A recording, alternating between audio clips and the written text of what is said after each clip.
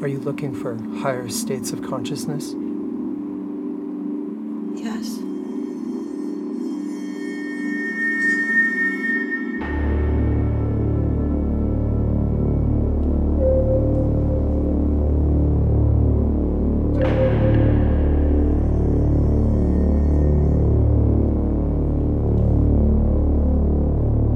Hello, Scoreheads. Welcome back to Check the Score. Happy New Year to you, wherever you may be. So what's really cool is that recently I've been getting to talk to all of these composers that I never knew about. And as much as I'd love to have Thomas Newman and Alan Silvestri and Carter Burwell on this show, on this pod, I find it really awesome to discover new composers, and there seem to be so many new ones these days, which is exciting because the art form is just being infused with all this incredible fresh talent, and I get to talk to some of these people, and that's awesome. On this episode, I've got a good one for you. And I don't need a theme song because it changes every episode depending on who my guest is.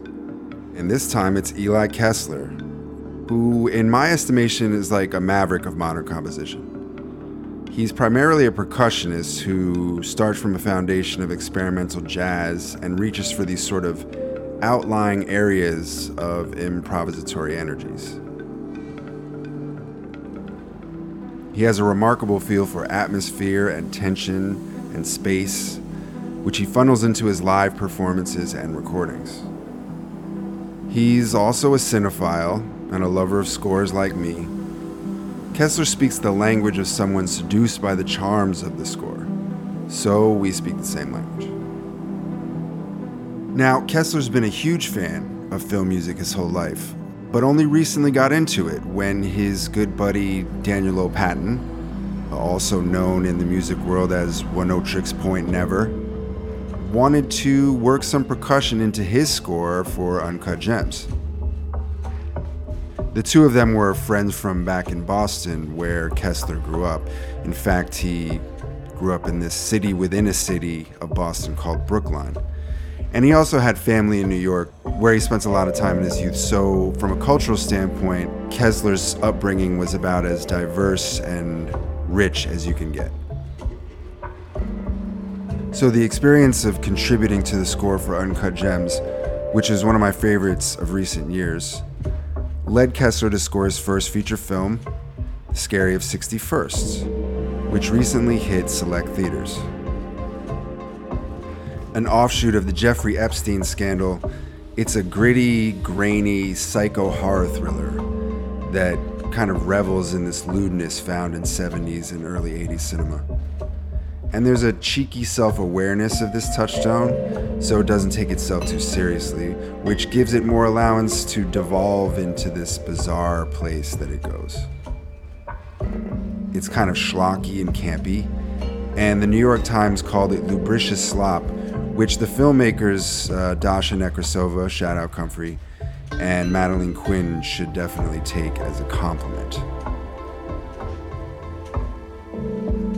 I met up with Eli at his studio on the Lower East Side of Manhattan to talk about The Scary of 61st and other things like what makes the Upper East Side, its setting, so creepy, what makes its filmic counterpart, Eyes Wide Shut, so brilliant, his first experience recording a score with his buddy Daniel Lopatin, Oneohtrix, and the place of improvisation in score writing. It's always so cool to talk to these composers because I'm constantly walking away with something new. Like this time when Eli told me the eurythmics to the original music for the film 1984, which is amazing. So now a composer I wasn't even aware of a few months ago has suddenly been thrust to my attention. In fact, his solo album, Icons, was one of my favorites of the last year. And with his first score for The Scary of 61st, Eli Kessler has added this provocative wrinkle to the tapestry of my film music appreciation. So with no further ado, let's get into it with Eli Kessler.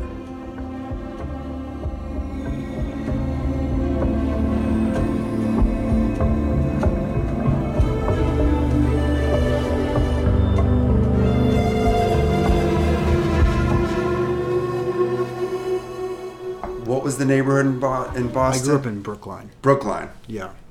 And the movie theater that you went to, and that kind of the beginning of all of this fascination with the world that we're talking about. Just what brought you here? What were some of your early kind of influences and the things that you got excited about that made you want to take this road? I feel like I grew up in retrospect at the time, everyone takes like good periods of time for a given and for granted, and of course they aren't by a long stretch a given or granted. And when I grew up, I felt very, very lucky. I mean, Boston, it's a provincial place with its own problems, but at the same time, Brookline, when I was a kid, was like in Coolidge Corner, which is like the kind of center of the town. It's basically inside of Boston. I mean, Brookline is inside of Boston, for starters. It's one of the only towns in the country that's like wedged inside of a city. Mm-hmm. So you're very lucky growing up there because you can be a part of the city when you want to be, and then you can have like a childhood wandering in the woods and doing that kind of thing if you want. And people go both ways. Some people become city people, some people become suburban people. And when I was a kid, the center of town was like, it was just like, there was, 5 Jewish delis. There was like 7 record stores. No, I counted recently to try to remember. There was 3 bookstores. There was an independent movie theater. And it was just a really rich place you could go. And the library had like, this is way before like the internet, I would go to the library and take out like really interesting music. And if I wanted them to order something, they would, and I would request them to order things and check stuff out. I was just like I was very into music from a young age.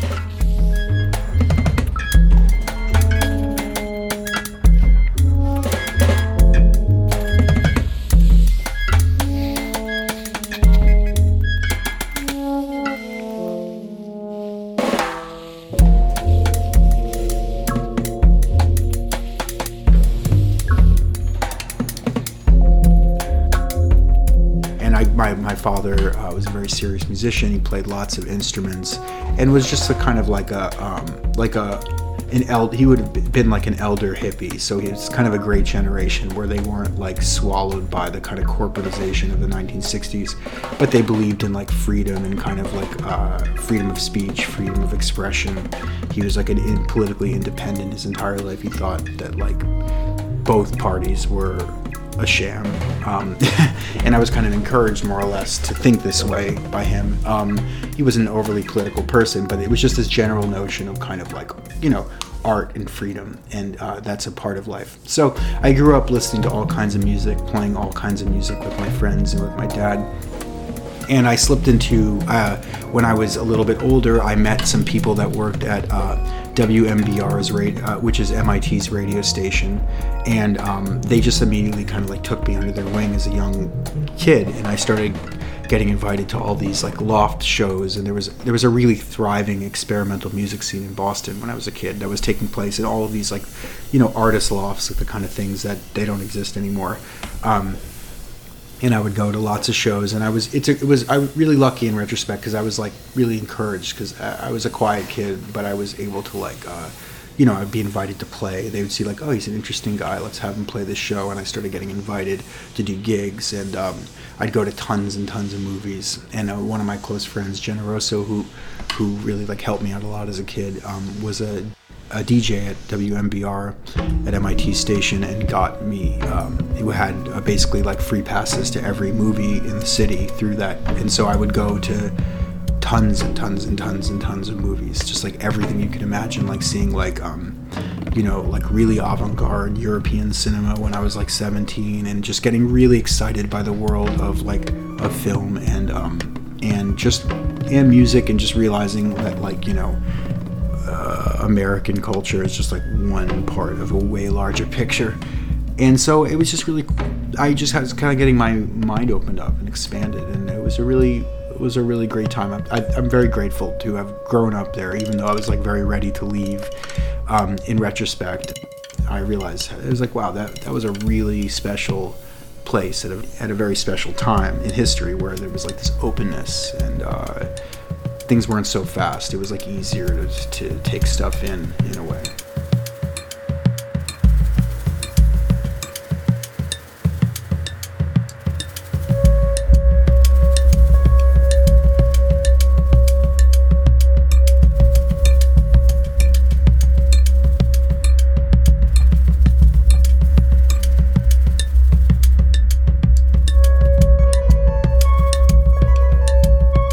And so I just really quickly, I mean, it's funny, it took me a long time to finally start doing film scores, but I actually feel like quite ready for it in the sense that I've done so much like research and learning about film since I was a kid, really. And it's like a language that I love and kind of have great reverence for, and like is interested in, Do you remember a couple of the first scores that really caught your ear at a young age? Yeah, like I remember listening to Massive Attack scores with Wong Kar-wai, which I loved. I loved his movies when I first saw them. I was just absolutely blown away. I mean, Clockwork Orange, like I mentioned before, Taxi Driver by Bernard Herrmann is like amongst my favorite scores, if not my favorite. And I used to watch that movie. Like, I just loved that movie. Especially as a young man, I think Schrader really captures the sort of angsty feeling of being like an enfeebled male in the world trying to find your way. He captures the sort of dark spirit of that, and those were huge for me. Like I said, the Dawn of the Dead, all the Romero movies. I'm trying to think what else. I mean, just the whole... That's a lot. That's a lot. I could keep going. But yeah, if I thought about it some more. But all that kind of stuff, it was like huge for me. It was just a really open feeling. And like, it took me a while to kind of hone in on any kind of... I was taking so much in that I was like really quiet. I was just like quietly learning because I felt like overwhelmed. Mm-hmm. Not in a bad way, but just I was like, wow, I felt humbled.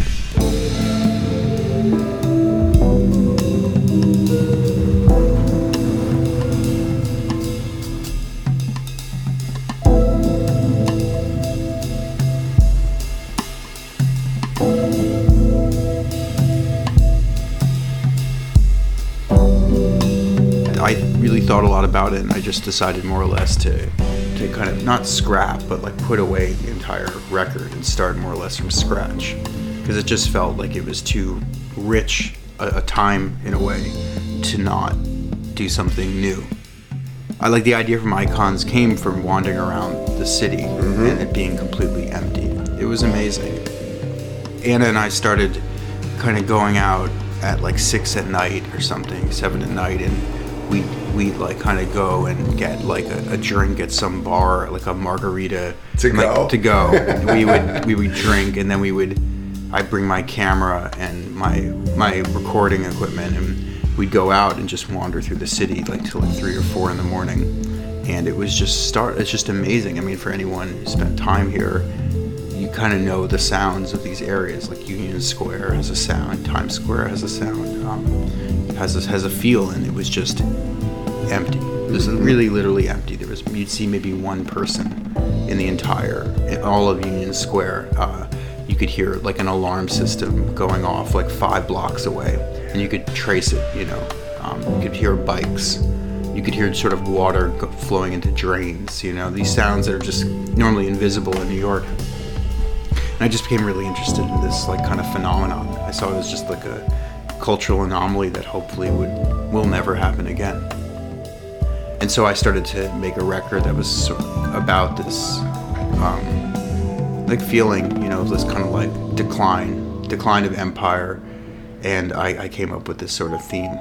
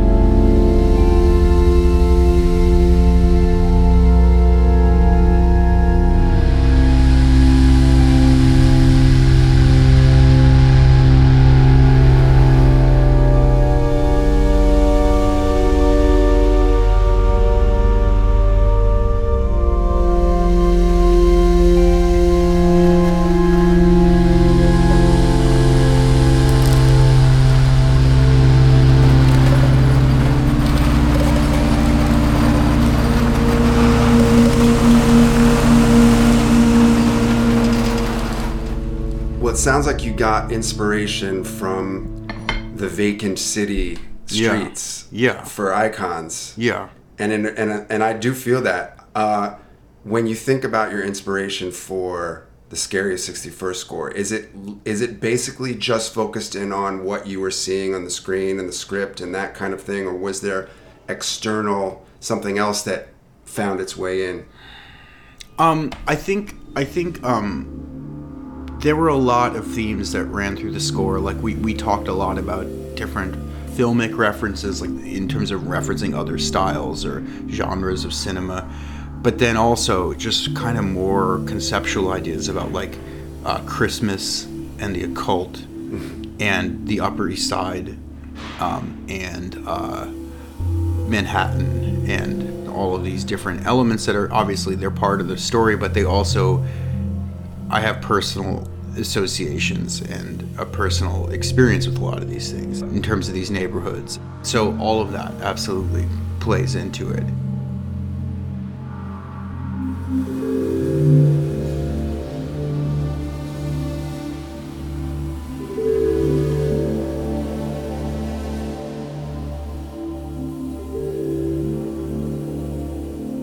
You said some of the influence came from the Upper East Side itself, the area. As a New Yorker, I can tell you there's always been something kind of cold and removed and kind of clandestine about that part of town. Yeah. Everything seems to be hidden and indoors, and you get a kind of a weird, uneasy, spooky vibe. Yeah, there's something a little off over there. Yeah. I have an interesting history with this neighborhood because I grew up in Boston, but my whole family are from New York. Like my parents were born here. My aunts and uncles live here. And my grandparents lived in this apartment on the Upper East Side that was bought by my great uncle in like 1920. Okay. What street? It's actually on Park, which sounds a lot fancier than it is. It's a beautiful place, but it's not like it's nothing crazy. Mm-hmm. But this was a time where if you were like a working immigrant with like income, you could buy a home, and so they did. And so then my grandfather and grandmother inherited this place. And so when I was a kid and we used to have like family events and things like this, we'd meet up there. And I remember it's like so ridiculous. I mean, this is like ridiculous. Probably sounds ridiculous to you, but I remember as like a 5-6-year-old thinking that was kind of like a normal experience of New York. I'd go and we'd go to a deli and have like a nice Jewish lunch, like pastrami and celery soda kind of thing. Yeah. And then we'd go to Central Park and we'd go to like FAO Schwartz, and I'd like jump around and play with like there's like massive panda bears or whatever, and I'd be like, this is so cool. And then I was like, Mom, and I looked at the price. I was like, this is absolutely insane. I mean, anyways, whatever. It was a funny thing, but I just remember in retrospect thinking that that's kind of what New York. I was like, wow, that's what New York is like, not really understanding anything about it as a kid. Yeah. And even then, I remember things just being like very sequestered and closed off. You know what I mean? There's an aloofness. Yeah, there's an aloofness. And, it's one of the only neighborhoods where you have, like... I mean, this is elsewhere, but it's very pronounced there, probably because the buildings are so well maintained, but there's just gargoyles everywhere. There's just a grandness and a kind of... a feeling of separation between people and the properties. This is true not only in the super hyper wealthy areas. This is also true in more like... Because there's obviously all kinds of streets and neighborhoods up there still, Yeah. I mean, it's obviously one of the nicer neighborhoods in the city, but there's a variety of people that live up there. But especially if you go further east. Exactly. But there's just this, it just has that feel. And so I was really trying to channel that in the score and getting this feeling of like grandiosity and sort of class, quote unquote, but making it kind of evil in a way. And like there's just like right under the surface there's like something going on, that you don't really understand.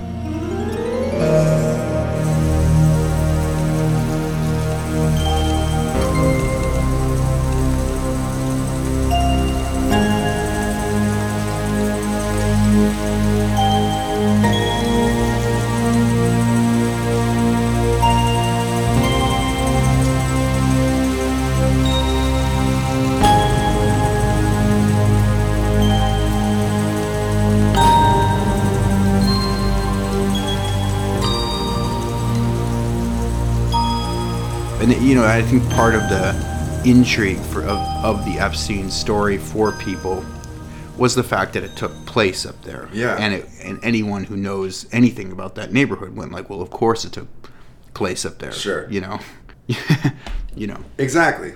I mean, there's this decadence, right, up there. Yeah. But that also means that there's stuff going on that nobody wants you to know about, and that the common person is going to be excluded from. Right. And there's a lot of suspicious and corrupt activities taking place. Yeah. That the kind of fanciness and the prestige of that area kind of covers up.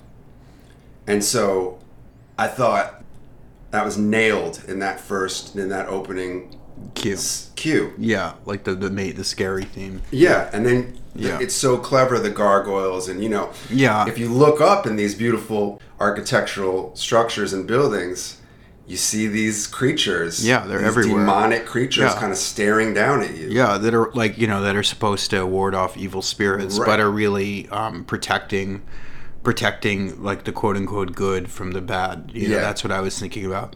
And in the theme, in the scary theme, there are these kind of bowed guitar.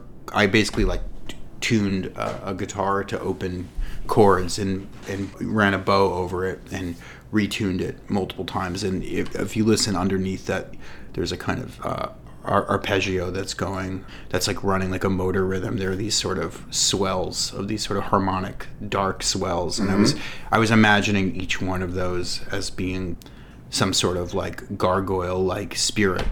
So it's kind of it starts off immediately with these like kind of roars of like of evil undercurrents running throughout the piece.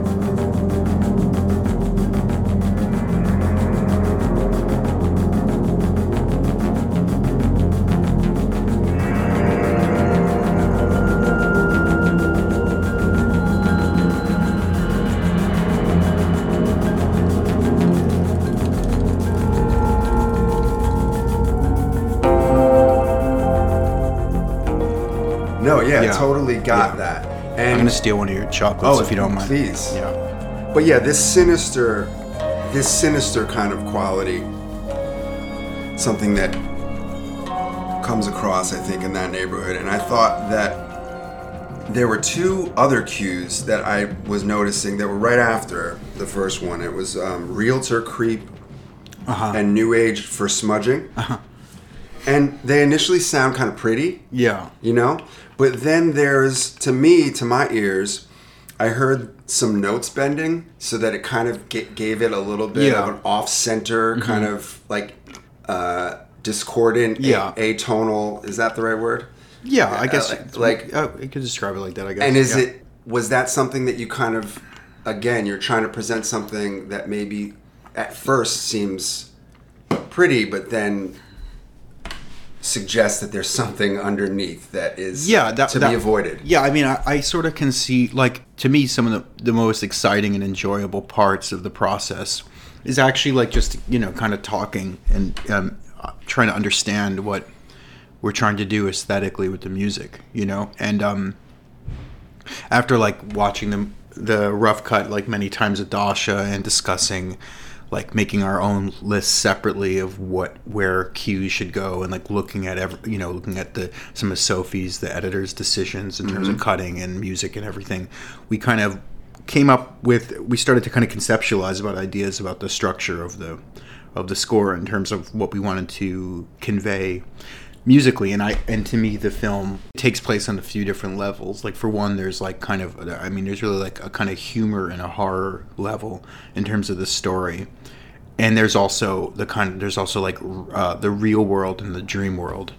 And there's kind of truth and conspiracy. There's all these different kind of there's like a multiplicity of layers going on, really. And I wanted the music to always have like a kind of a wink at all of these at once. So if something has, like the realtor cue, for instance, it's an interesting cue because like they're looking for apartments. They're being shown a place that's like dramatically bigger and nicer than anything they've seen before, and yet there's something just truly bizarre about this realtor and the apartment. It's just weird. He's a weirdo. He's a creep. He is.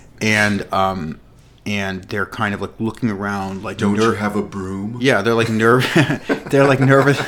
They're like nervously trying to figure out what the fuck is going on with this guy. Totally. What is up with him? What's with this apartment? Yeah. Why is it so cheap? Why does it have this furniture in it, etc.? So I wanted to convey the sort of like kind of, you know, the kind of humor of the situation. This sort of, like, anyone who's looked for an apartment knows that feeling of kind of excitement and like misery, because it's kind of both those things at once. It is. And also that there's just something like sinister going on, and they know it from the beginning.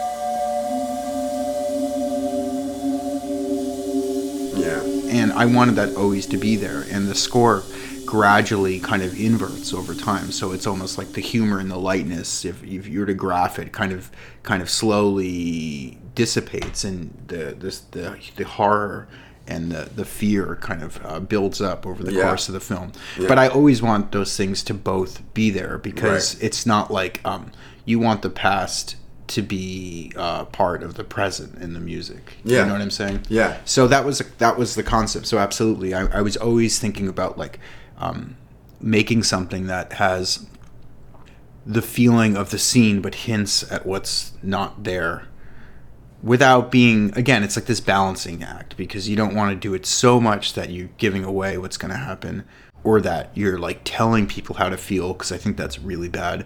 But you're kind of going like, hey, you know, there's something creeping in here, and music kind of is able to say that in a way that you wouldn't necessarily be able to with dialogue, or with even with cinematography. Maybe you could achieve some of these effects because it's more abstract, you know, and more interpretive. Those cues in particular, those beginning cues, the kind of more rambling kind of atmospheric kind of ambient cues, kind of like communicated to me that there is something in this space that isn't out front, but it's kind of like a spirit, spirits.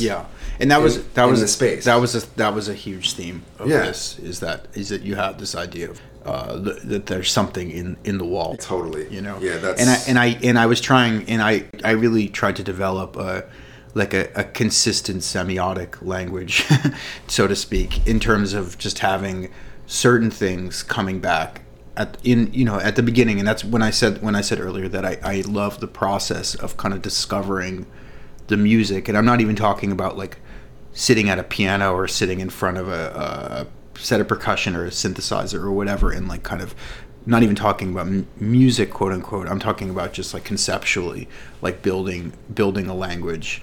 And that's a huge component of the language, are these sort of spirits, of these sort of this evil force. And it's this amorphous thing. And I think part of the story of Epstein and of Eyes Wide Shut, which plays a huge part in this, is really like a part of this film in a very big way. I would say is that like it's just this thing that's so big that you really don't feel like you have any agency over, in terms of like that elites and people in power really seem to just do more and more like whatever they want, and you're basically hopeless.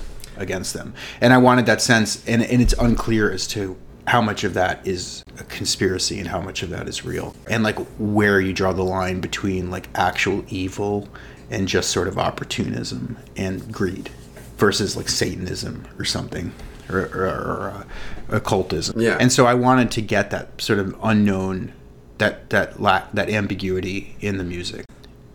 In a very restrained way, I tried to hint at this without using obvious kind of like heavy horror tropes. Like I tried intentionally not to. I mean, when I say horror tropes, I mean like hyper dissonant strings and like tight clusters, like these sort of things that make you go like, that just sort of like sound like a knife or something, or like a monster hand popping out of the ground or whatever kind of cliche thing you can imagine. I was thinking more like I want this to be foggy. A kind of foggy in the shadows. Yeah, like a foggy horror, which to me is actually more scary. Way more for me because too. you don't know what's what. Yeah, there are these playgrounds that these elite people in the world seem to have. That oh yeah, I mean, they are just completely.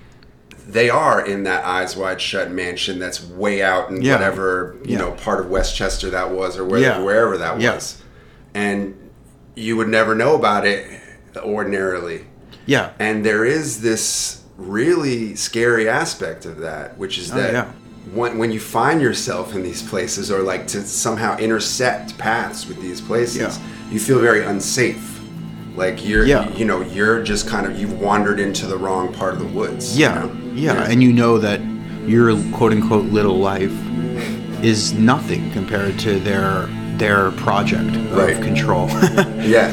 And as in Eyes Wide Shut, if you do happen to find yourself there, you're not wanted, and you're very quickly you're spotted. It was something so abruptly impactful and scary about that movie was when Tom Cruise's character is there. Yeah, it's amazing. Even though he's got the mask on, he's got the cloak on, they notice that he doesn't belong. Yeah. And that was the scariest part. Yeah, that was the scariest part of the movie. You know? And Kubrick, is a master of like this silence and the space and the sort of cleanliness of his cinematography and use of music too, like the Ligeti theme. So which is the Ligeti theme in that? It's the two note. Oh, that's the music Ricercarta. Yeah. So that was, correct me if I'm wrong, that's not Dominic Harlan that wrote that. It's Ligeti. It's Ligeti. Okay. Yeah. Because in the score, in the soundtrack, it doesn't list him as the. Are you composer. Sure about that? Yeah, because all right, check it out.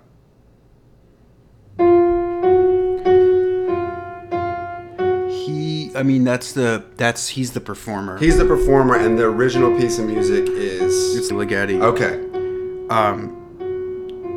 It's weird that they don't give him credit for that. Yeah, well, that's Spotify, right? Yeah. Exactly.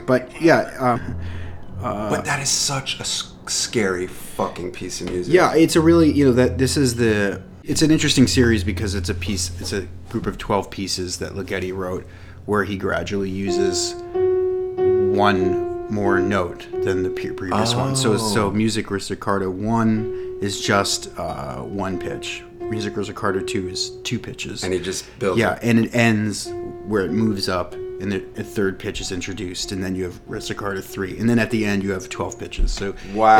It's actually like a quite academic kind of piece. I mean, Ligeti's one of the greatest composers of all time, if you ask my opinion. I always wondered who wrote that, and I was always just fascinated by it. He used my favorite part of Kubrick, the movie. Almost. Kubrick used his music in I believe The Shining, or was he in The Shining, or is it just 2001?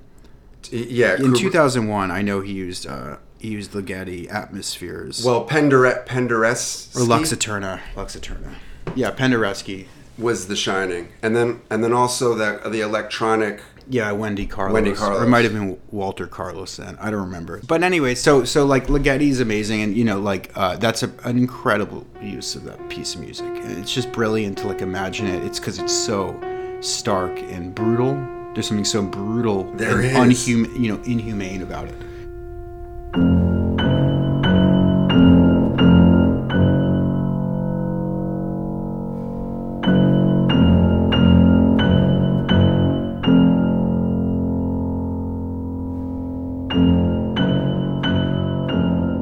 and sort of mechanical Yeah. because there's such constraint of these two pitches, that it's just startling. It's truly disturbing and shocking. Very much so. So That is just a magical combination. I just immediately think of those, where Cruise is walking on the street, and then there's somebody on the corner, caddy corner, that's maybe following him, and it's just he's not safe. He's not safe the whole time, and just brilliant. And that must have been. I know this was a big touchstone for Dasha, right? And yeah.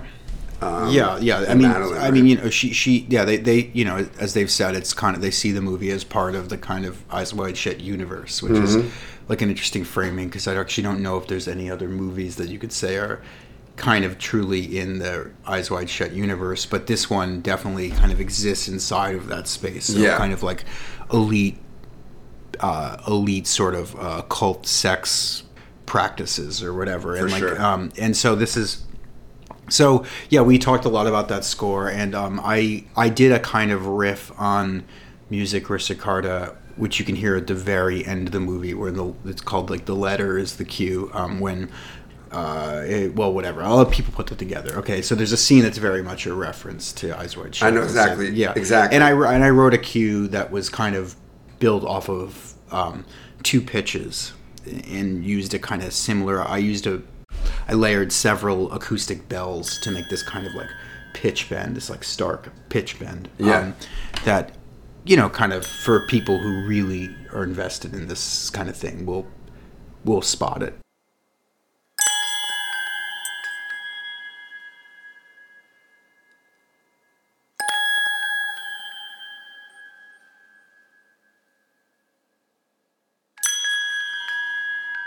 I also think there's a part of Scary, which is like unlike Eyes Wide Shut, which I think is actually it is actually a funny movie. Like there's a lot of humor, because Kubrick always managed to be funny somehow. I don't know how he did that, but he was just very funny, his film, and I think Scary of 61st is in a lot of ways a comedy. It is. And so I think that there's a kind of wink at the audience, like, this is, we're being funny, but, are we being funny kind of thing. I remember recently listening to David Gordon Green talk about how writing comedy and horror is very much the same structure in a lot of ways. It is. I think they're the most pure and sort of authentic genres in a way, because they have like a strict language that they adhere to. Like horror has a syntax, They both are playing off of like archetypes, like you have like the haunted house, right? You have like possession. You have like the lonely woman, Mm-hmm. You have the sort of arrogant man, whatever. You can go on and on. You have these archetypes that get kind of, there's some sort of sort of overarching structure in place when something is so like archetypal and sort of obvious in that way, it can be quite humorous. And that's why people go to like midnight movies and like, eat popcorn and like laugh at horror movies with their friends, because they're so fun. They very quickly veer into humor when they miss. They like, it's kind of a winning formula in a way, because they're either, unless now this happens less and less because there's truly just not enough, and I mean this in a complimentary way to these older films. There's just not enough like bad movies made, and I don't mean like mediocre movies, I mean bad movies. And like bad horror movies end up being like really funny. That's just the way it is. And because it's absurd.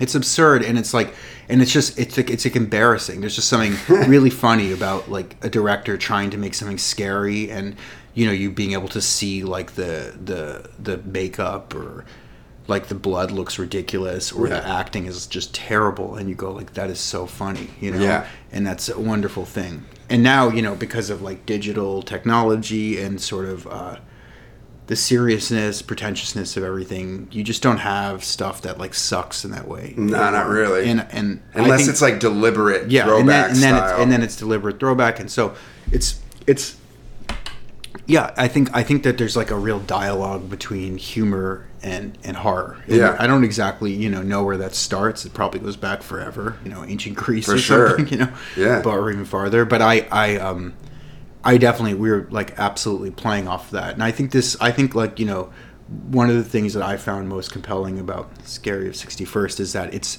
kind of both like a New York young adult comedy in the kind of like Whit Stillman or kind of like mumblecore tradition, this sort of like lighthearted, like kind of young people, attractive people doing their thing in New York,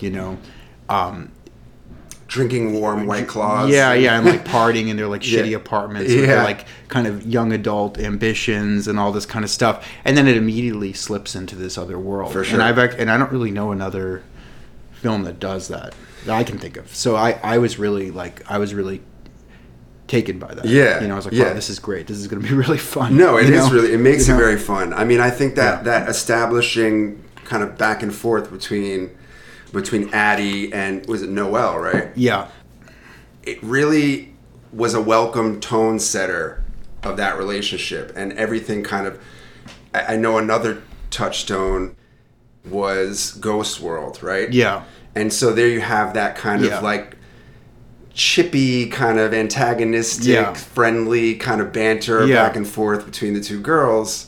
And it really does, when they do start to divide, it means more because of that initial like kind of funny back and forth that they had, taking shots at each other and Yeah, exactly. kind of I mean, thing. I think it has a lot of parallels between that and not really, like there's a sense of just like kind of a lack of care between the characters Certainly. in the movie, and I Yeah. think that coldness kind of hints that something bad is going to happen from the beginning. Yeah, because there's just no not you there's don't not a lot of trust love. the relationship. Really. There's no trust and there's Yeah. really no friendship, and that's that can lead to very bad things. It just drops out. Yeah. When things drop out, they drop out hard. Yeah, exactly. Yeah.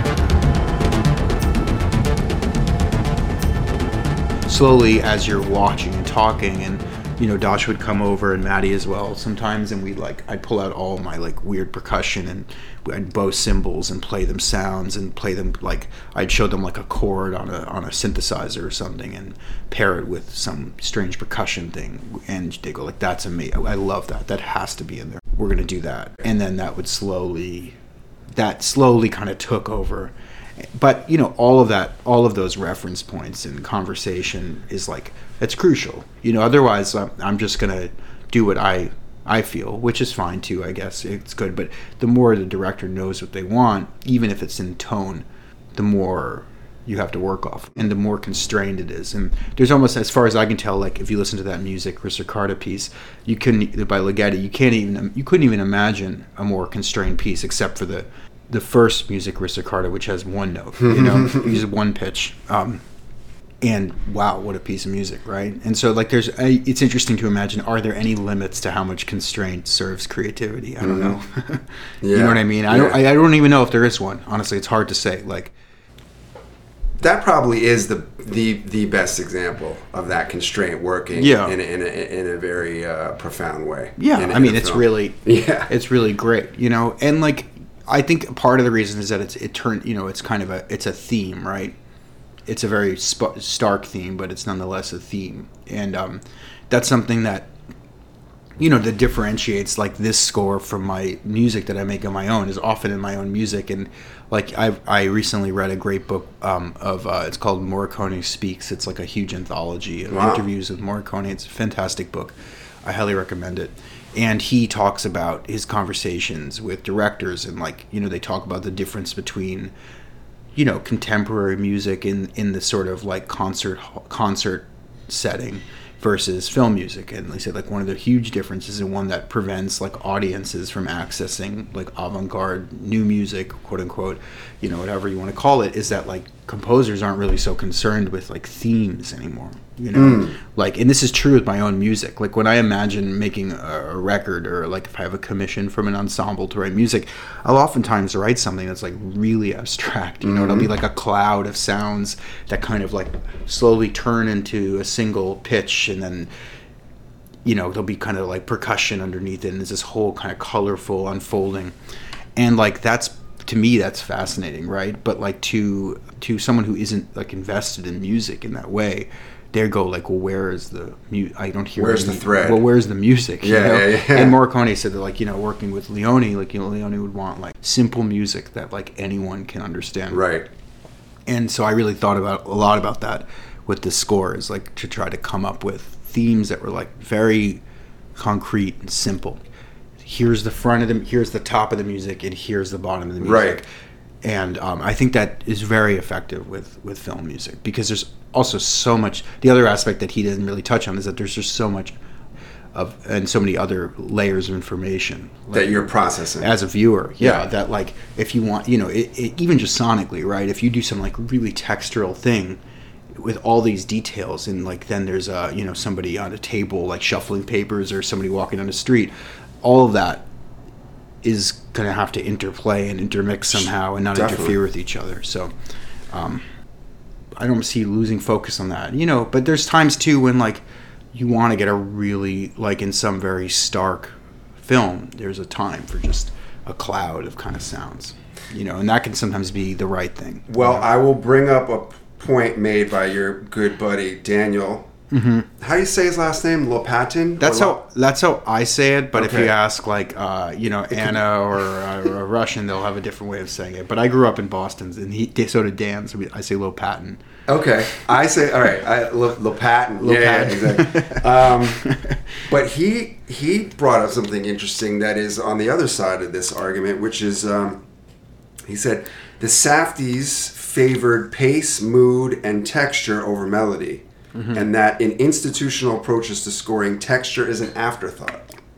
It's Yeah, like, well, he's right. yeah, Yeah, I mean, I think that like the Softies are a good example of this. I mean, in Uncut Gems, which, you know, I did the you know, some That's percussion. why I brought it up, yeah. yeah, like there's such an abundance of like, I mean, the film was just kind of nonstop intensity sonically too. There's like screaming and just like people fighting, and it's just almost from the beginning. There's voices just, you know, kind of cutting through the sound field. It's just high pitched, violent.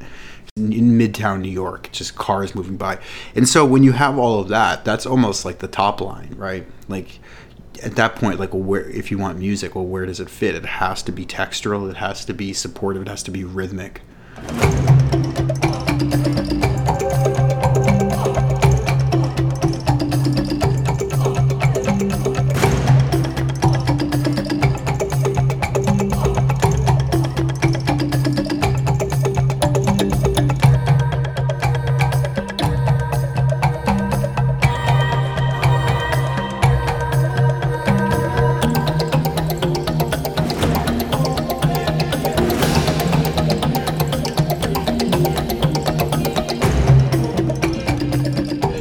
And so there's no room for a theme. for themes. But if, you know, in some, but Well, what I do appreciate more about modern cinema, one of the few things, is that there does seem to be more of an area now to explore, you know, going against the grain and maybe absolutely. just doing something more atmospheric or textural as opposed to something thematic. I mean, I think you're absolutely right. I mean, I think in general you have just a kind of collapsing and reframing of standards across the board.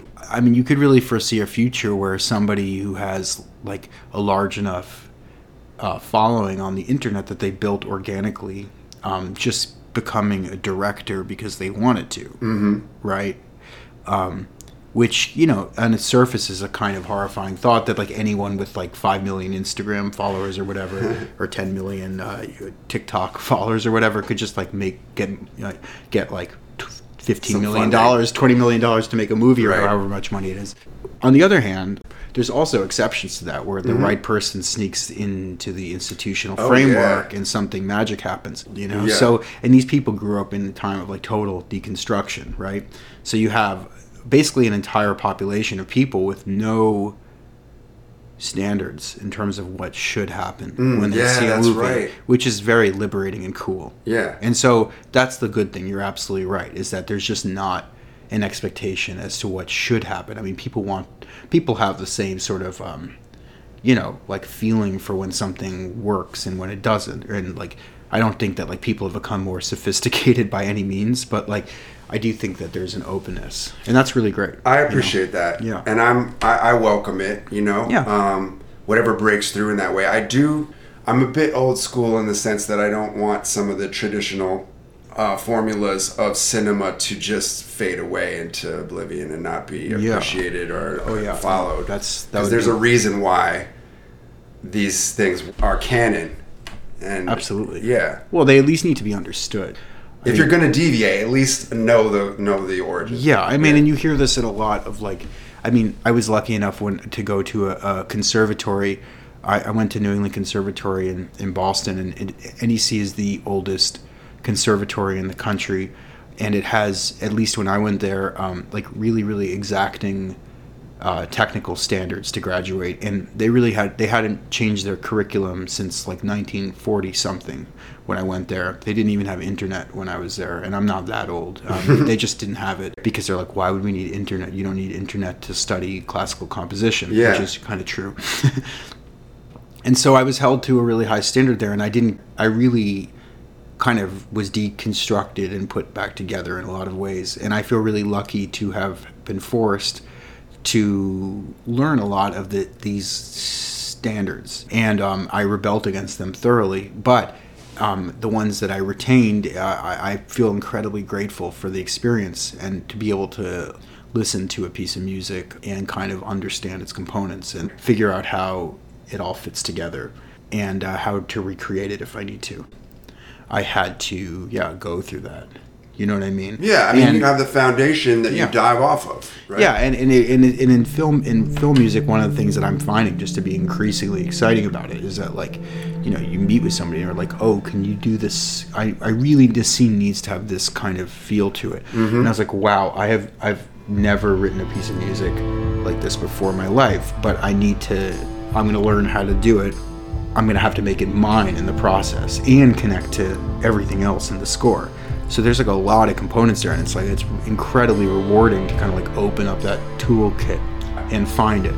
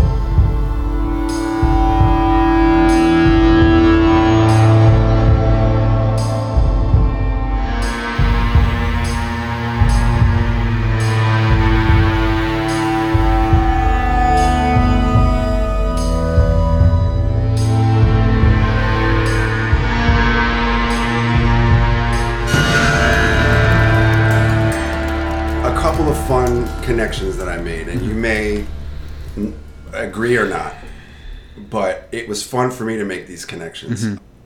Teaspoon 2, that cue in the Scary, when Noel and the girl are in the courtyard. Specifically, that's when I heard it. Right? So I'm going to play you something. Uh-oh, what did I do? No. I'm going to play you something that... I see you like pulling up the... I steal something? Made me think... No, but I don't... But this is what I'm wondering. I'm wondering if you were cognizant of this. Okay. Or it's just this something instinctive, intuitive that you know because you saw a lot of 80s, 90s films. Yeah. And maybe it just found its way in. So here I'm going to play you something that you may or may not recognize. Here we go.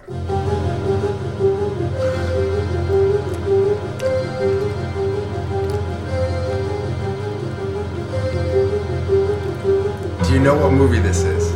I actually don't know what this is, but of course I recognize it. What is it? This is Witness. Okay, wow. You know, it's funny because I saw this movie multiple times with my dad. I saw it with my dad. Yeah, there you go. And really do get some of that scary vibe in there. Oh yeah, well, Scary I mean, it's the same. It's that same note pattern. They might even be the same key. That's and so.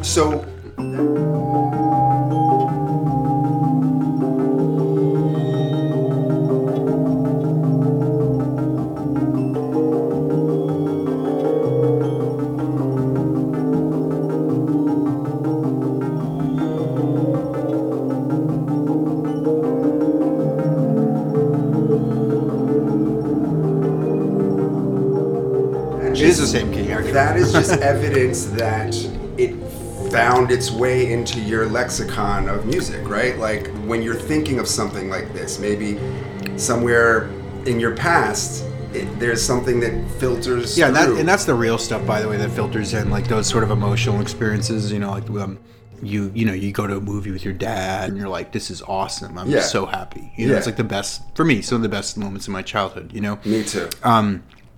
And of course I actually don't remember that, but it's very funny. It's a really good call. I mean, it really is the same thing. It's kind of the same thing. Well, it's not exactly the same. No, but it's close. but it's got close. the same feeling. The same feel. Yeah. Yeah. And I mean, even like another one was, I'm not going to be able to pull up the cue from this movie, but when Addie's kind of in the middle of her meltdown, Oh yeah. I really got some Thomas Newman Lost Boys, like very kind of grating organ going on. Yeah.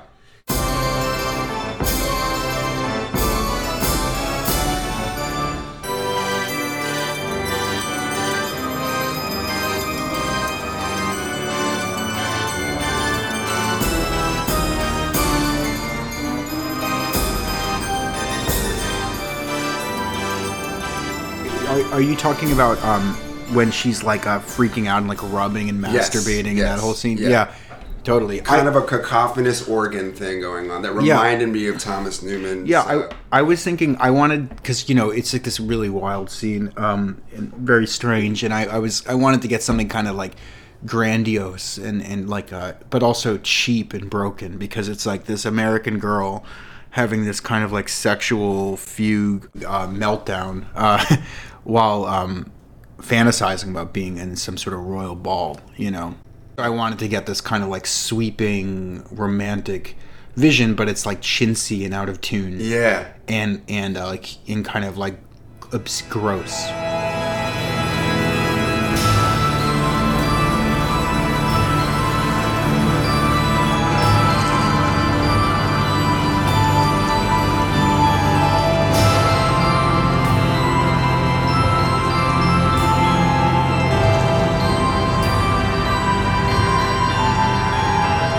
I love music that plays with like the romantic in kind of weird ways and kind of shows. I mean, like romantic music in terms of like the era of music. I love a lot of it, but when it fails, it's actually quite interesting, you know.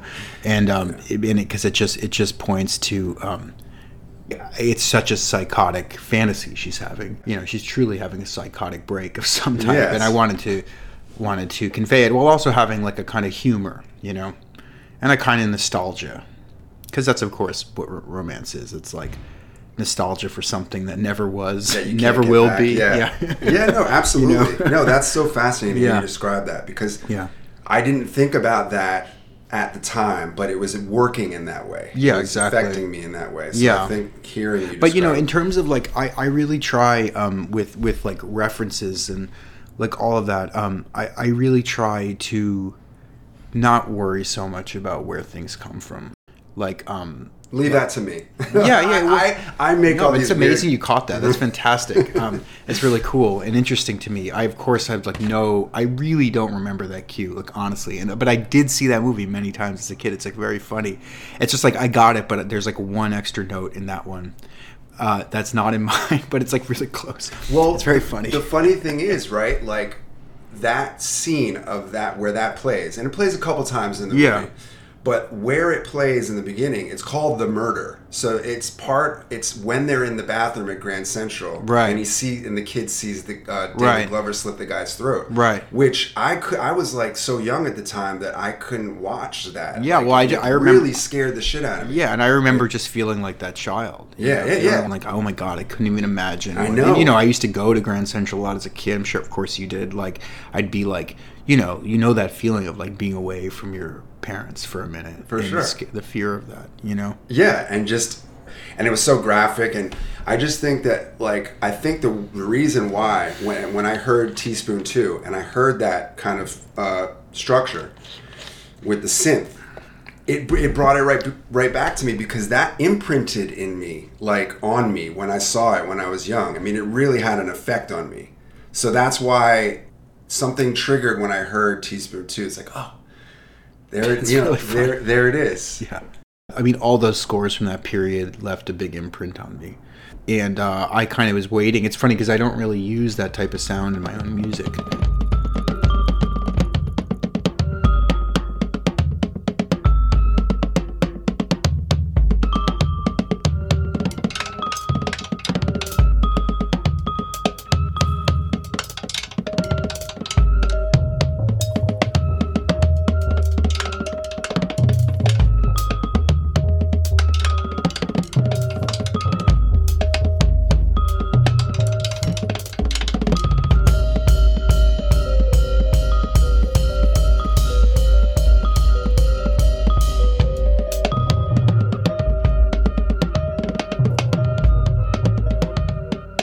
One of my favorite scores this year is for Spencer.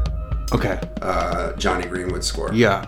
And what I found out is that Pablo Larraín, who was the director, was saying how in discussions with Johnny in the beginning about finding the way into the music and the tone they wanted, he proposed to him that, would you allow me to improvise? Like, I'm not going to write stuff all the time. I'm just going to improv some of this. And it got into this very interesting, weird world of like free jazz. Yeah. That it would break off into free jazz and then come back. And I thought that was so fascinating. And Pablo Larraín said, well, I don't know if that's ever been done in a movie score in that way, but if you're probably the one who could pull it off. I mean, I think he did that in Phantom Thread too. There was a feeling of that he kind of broke off and improvised during a cue. It seems like this is something that you would be perfect for, because absolutely. I mean, well, first of all, like, there's a history of this I'm sure it happened before then, but the most obvious one is like Morricone had composers that he worked with in the 60s who got interested in improvisation, and they would do these kind of really interesting concerts. They made a lot of music outside of film, and that's what they were known for, is doing these kind of concerts in all over Europe, really, where they would all none of them really played their instruments particularly well, because they were like, full-time arrangers and composers, but they, grew up playing piano or guitar. Morricone was a trumpet player.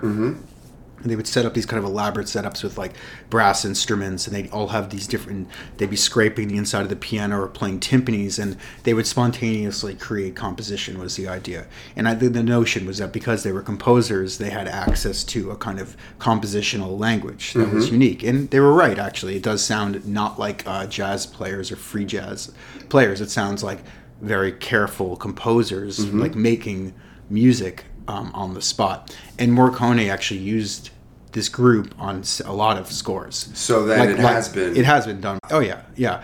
But he would, like, especially in horror scores, like if you hear, I don't know, like Suspiria, it's not Morricone, but it's Goblin. If you listen to some of the, I'm talking about the 77 version, like huge sections where it's obvious that they're screaming, and there's a guy banging on the drums, and there's a synth that's just kind of wailing, and they're responding in real time to the screen. Yeah. And absolutely, that's like a super effective and great way to make music and make music, but also to make a score, because like there's lots of possibility in terms of like capturing something that's totally novel and interesting. And like, improvisation, like I have like I grew up improvising, and I still do it occasionally, though I'm like slightly skeptical of the practice and the term in a way, because I feel like most improvisers especially the good ones, have a language and a style that they more or less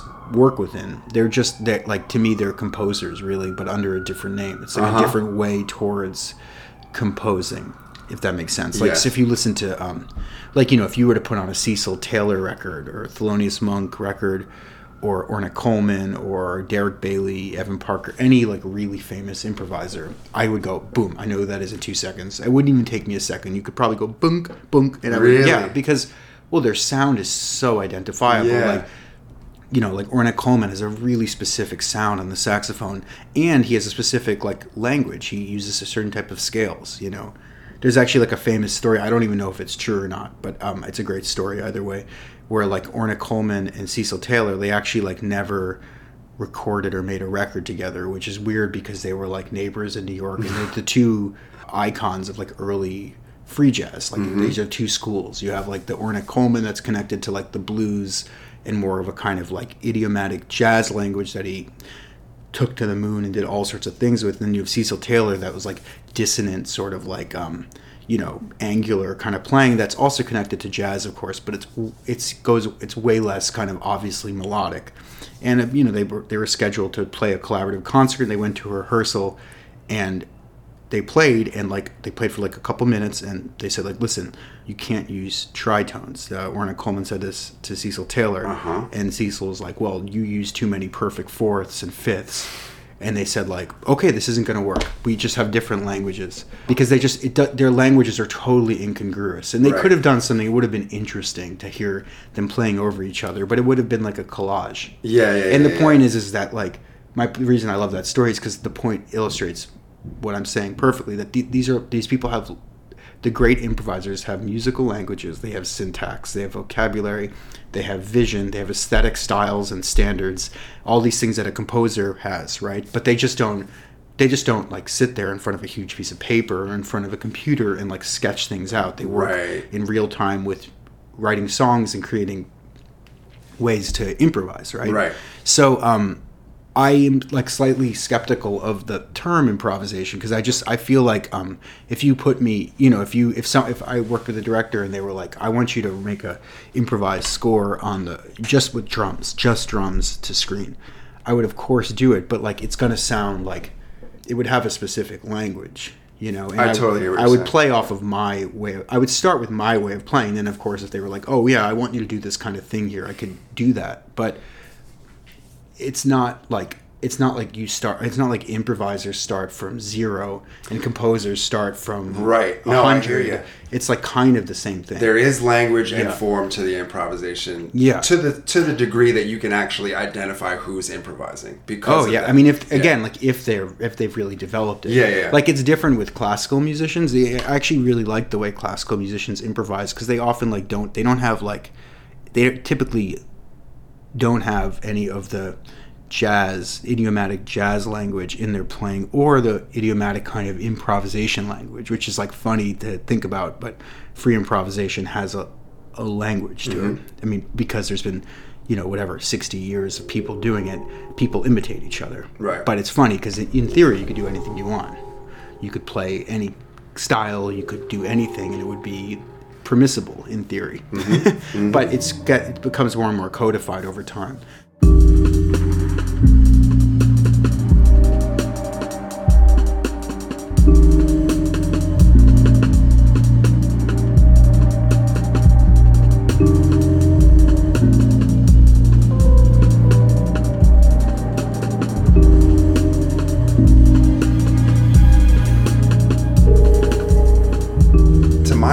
Maybe it's not as educated, that when I hear Johnny Greenwood's score for Spencer, I'm not sure, even though there's some jazz improv in there, I'm not sure I'd be able to say, oh, that's Johnny Greenwood doing that. You know what I mean? Unless there's some sort of, he seems to be kind of all over the map, and maybe in some of his guitar lines and some of his compositions for Radiohead, you'd be able to make that kind of connection if you heard some free jazz. I don't think I would be able to.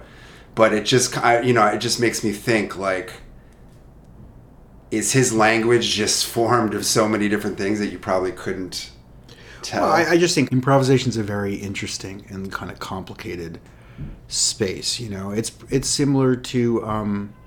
I'm sure I don't have a lot of experience with this, but I'm sure actors that improvise also kind of end up falling into some of the same patterns. I'm sure that's true.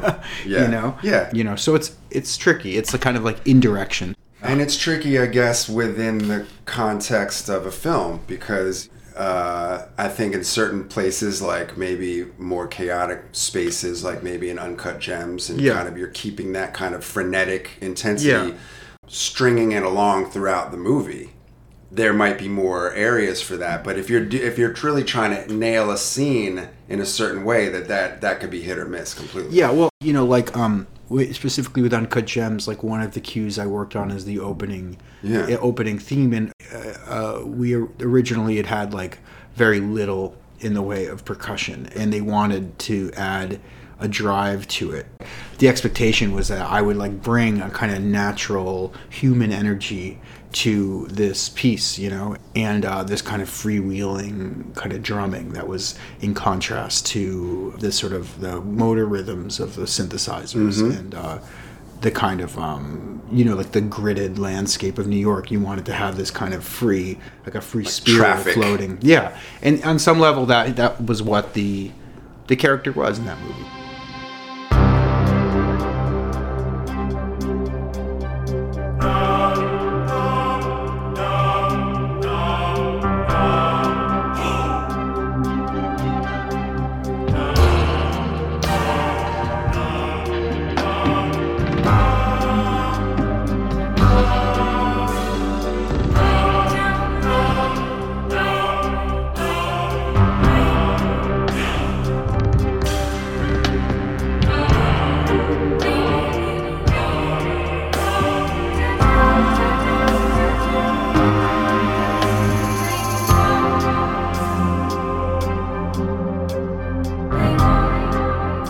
There's a couple different cues I worked on. On the opening cue, they had done like a lot of work on it, and they were like kind of continuously working on this cue. Yeah, and so long. It's so long, and it's so important, yeah. And it moves a lot. It's really like a little symphony. Like it goes from this total transformation in terms of landscape, from like this abstract, ethereal space that's almost like inside of a stone, to New York City with all these characters.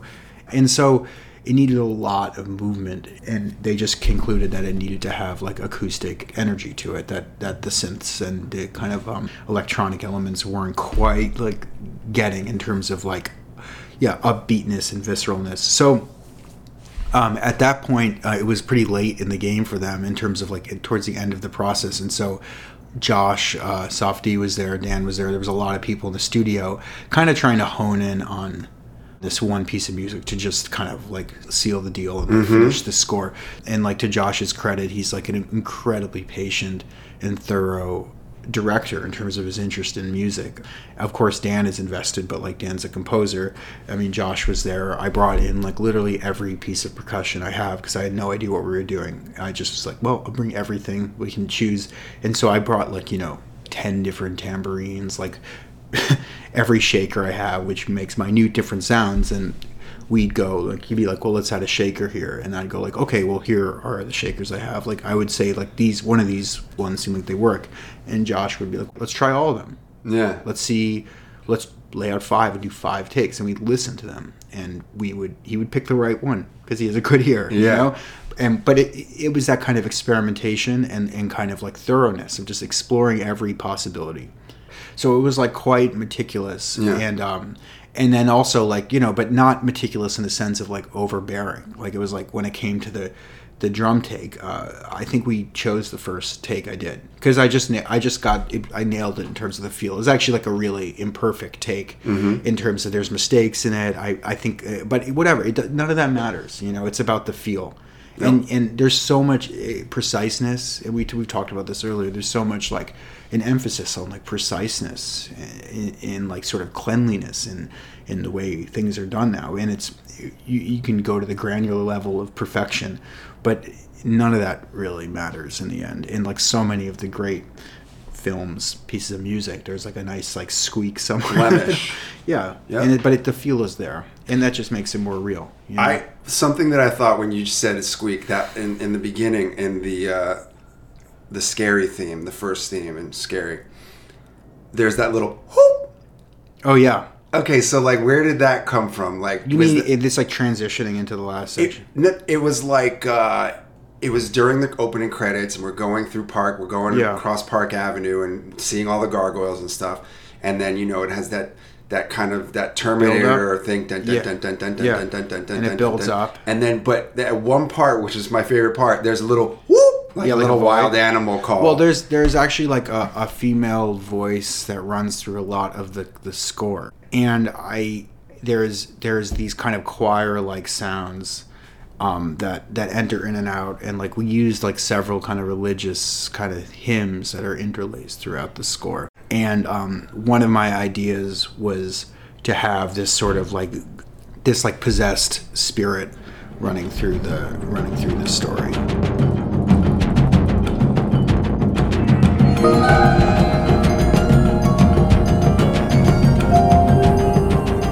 I actually pictured this kind of like the possession of the protagonist just being kind of swept away, more or less, and all of a sudden it builds up and you have this voice that just kind of gets swallowed, and that's what that was. Okay. So it's actually a female voice that gets like cut off. And yet it's just used in that very, well, in the beginning anyway, just that very select one point. Yeah. Which kind of, I don't know. It's one of my favorite parts too. Yeah. Actually, I'm very pleased with that moment. Yeah, it's really cool. So Yeah. like, it was a cutoff of a vocal that you just decided to fit in there at that point? Yeah, I to be honest, like some of the textural stuff, it's like so hard to remember exactly how, because this is, I'm sure other people have this experience too, but I made like 100 drafts of that cue. Yeah. And when I listen back to them, I really can't hear the difference. You know what I mean? Yes. But they're different. I'm sure. I'm not crazy and overdoing things. It's just there's like 1 second that I was working on. And at that point, I wanted there to be this kind of build up, and there's like voice and strings and percussion, and there's lots of these kind of clouds of instruments, and I'm riding faders, and I think I just pulled it, and it just worked. And that's improvisational too, right? Sure. Where you're like, you're working with pre-existing materials, but you're improvising their placement. Yeah, it almost kind of got at this feeling of like abandon. Yeah. At that moment. Yeah. Okay. Yeah. And like there's this ongoing theme throughout the movie of that you see in the tarot themes of this, of there's these like little pitch cells that the tarot is like a pentagram, and Dash and I had the idea to have 2 3-note patterns that form a triangle. They move in opposite directions, and then on the third time you see the tarot, they overlap. And so you have the lower triangle, upper triangle, right, to make the pentagram. That second theme, the second theme is kind of a variation on that same idea. All right. Where you have like, there's all these little, I get into these little like conceptual ideas that add depth, and I think like I like I said, I don't want people to think or be aware of any of this while they're watching the movie. But no, they wouldn't be, I guarantee you. But I'm just saying, my intention is that if you want to go deeper into the music, it's filled with little references and little like moments of connection, So the way you developed that music was triangular, and then you're overlapping 2 different triangles at a certain point. That's so cool. Yeah. That's really... like these little fun games. And Dash and I just came up with that watching the movie. We're like, that'll be fun.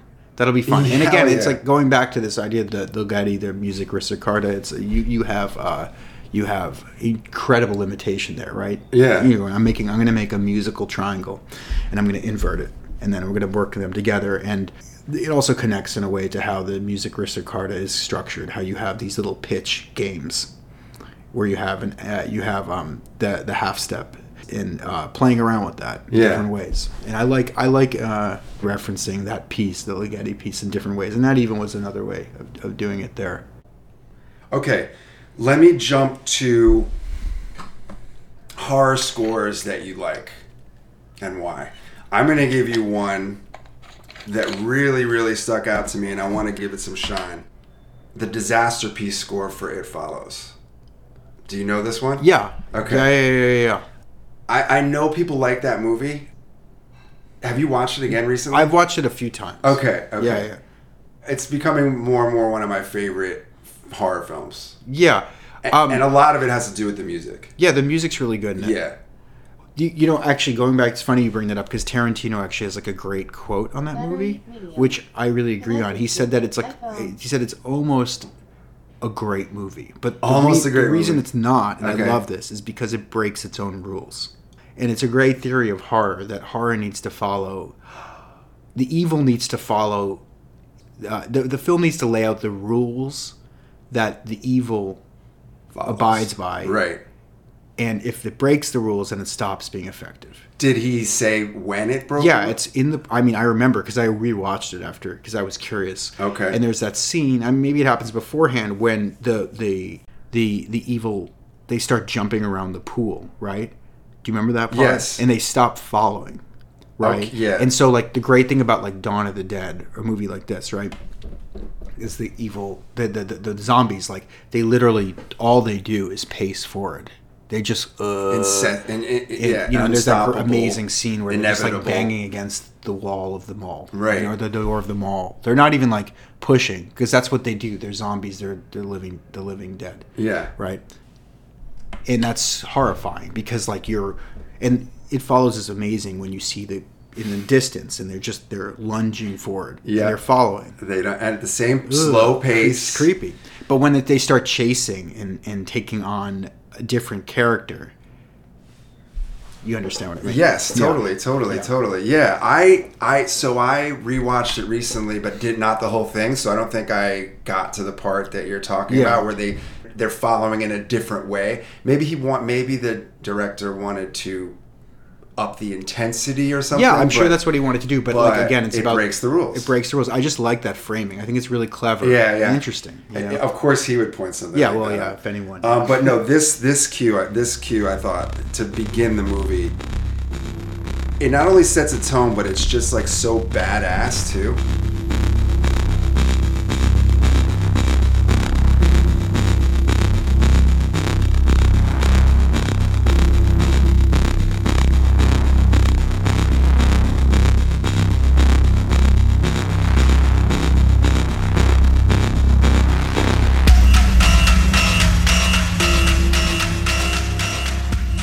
Amazing. It's great. So, I just wanted to call that one out because I'm admiring that movie more and more. Yeah. No, the music, I agree, is like a really strong part of that movie. It's like great. You know, it really nails it. And Disaster Piece is pretty badass, and that's a great name too. Disaster Piece. I love that as like somebody's composing name. Yeah. That's great. But yeah, like, do you have any that you either referred to or that are kind of like your go-tos when it comes to horror? Yeah, I mean, I love all of the Goblin scores, like Suspiria and Dawn of the Dead are two of my favorites. And I like them. I'm really into I love Morricone's horror scores, Giallo's scores, like The Cat of Nine Tails by Argento. I'm not familiar with that one. And then of course like the John Carpenter scores I think are perfect for what, like, they just like nail it, you know. And that's like really, those are really it. I'm not the kind of person that has like, I actually, I listen to all kinds of things and I'll like dive deep into film history and music history, but my influences are honestly pretty canonical. I'm not the kind of, like, I actually listened to this interview with Paul Auster one time, which I thought was really, I don't remember where, I saw it somewhere, and he was talking about his favorite authors, and he was like, they were like, well, I get asked that question, and I always feel somewhat embarrassed, because I think people are expecting me to, like, name some obscure, like, German writer, or, like, Chinese scholar, or whatever, but I'm like, I like Shakespeare and William Faulkner. You know what I mean? And those are the kinds of, like, I like Bernard Herrmann as like my, amongst my favorite film composers. Yeah. I like Morricone. And For Scary, I really was thinking a lot of the way that Morricone and Goblin in particular like use synthesizers. When I was a kid, I used to have I had a couple friends who were all obsessed with those movies, and we would actually we learned a lot of the Goblin themes and would play them, and would we even made some sort of fake versions of those Goblin cues because we were just obsessed with this kind of zombie music and that kind of aesthetic sensibility.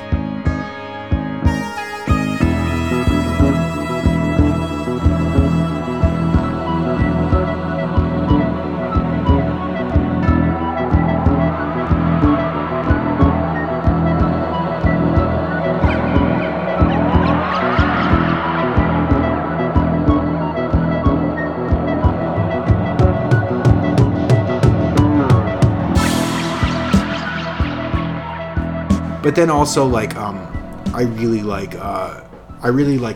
Kubrick's use of music in The Shining, Clockwork Orange. It's not technically a horror movie though; it's pretty horrific. This is a little bit of an odd one, but the score to 1984, the movie that was made, Big Brother. Yeah, with which I think is it John Hurt that was in it? It's an amazing movie. Okay. And the Eurythmics did the score, the Annie Lennox group. All right. And it's a fantastic score. I need to revisit that. Oh yeah, that's a really.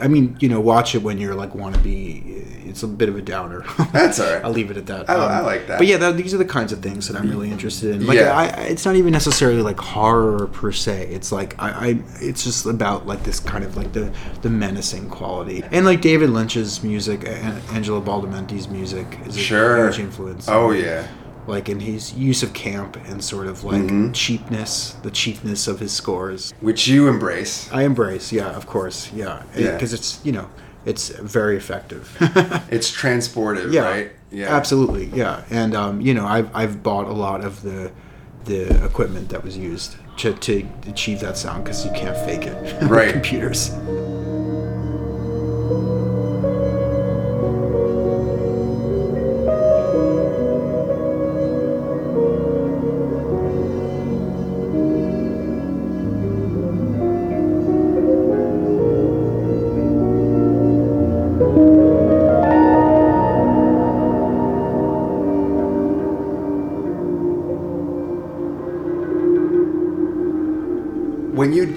When you have texture in the background, kind of layers that create kind of a curtain. Mm-hmm.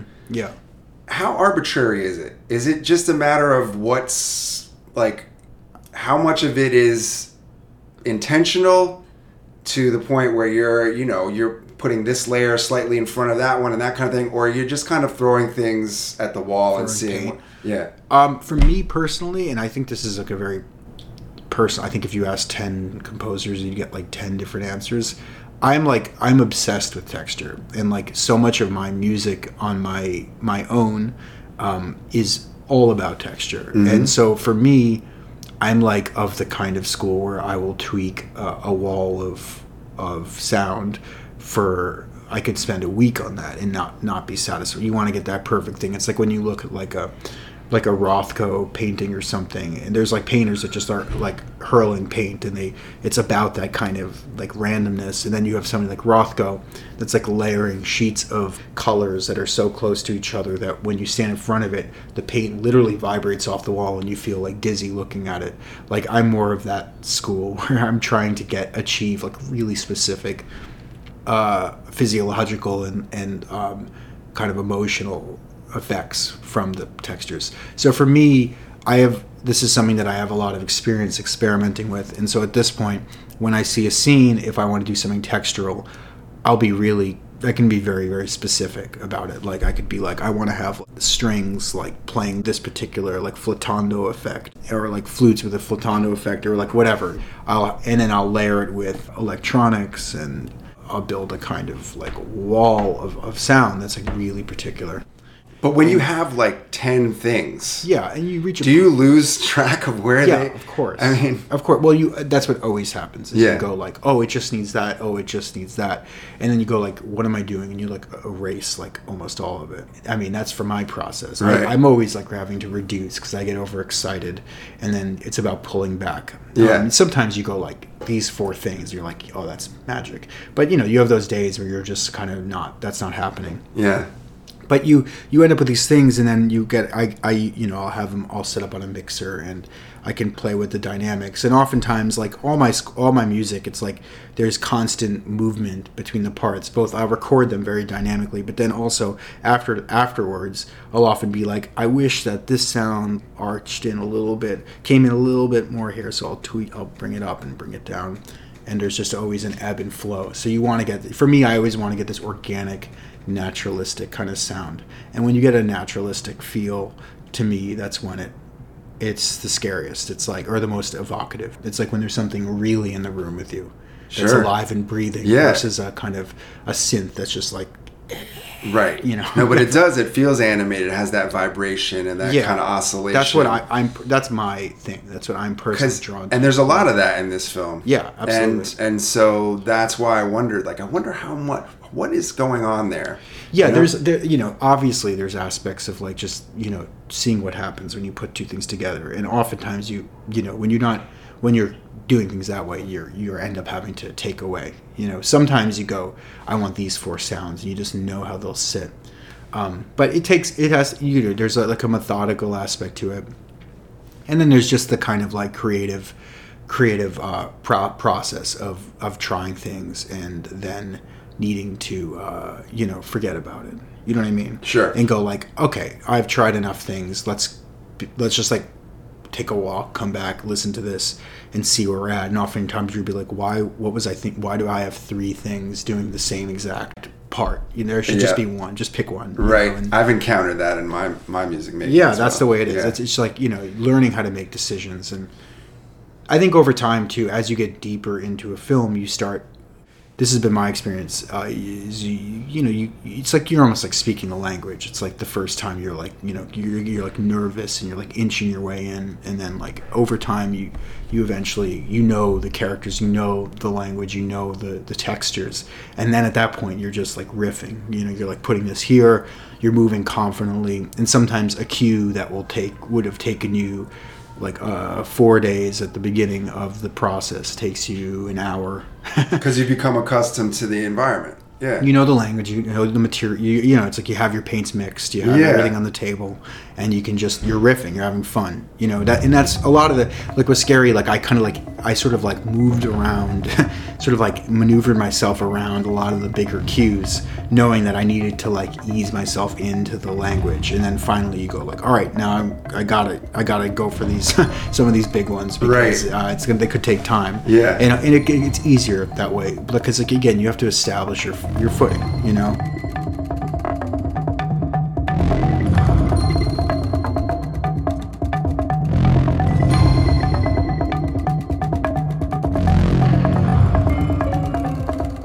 I think definitely that process of like thinking in this hyper symbolic way about music absolutely is infiltrated, and in a good way, the way that I'm thinking about solo music and like albums and concerts and all of this, because it's the kind of thing you can't really go back from after you open that door. It's like you can't really close it, especially since I've always been so drawn to film music, and some of my favorite music is music for film. And so now that door is open, it would be impossible to close it.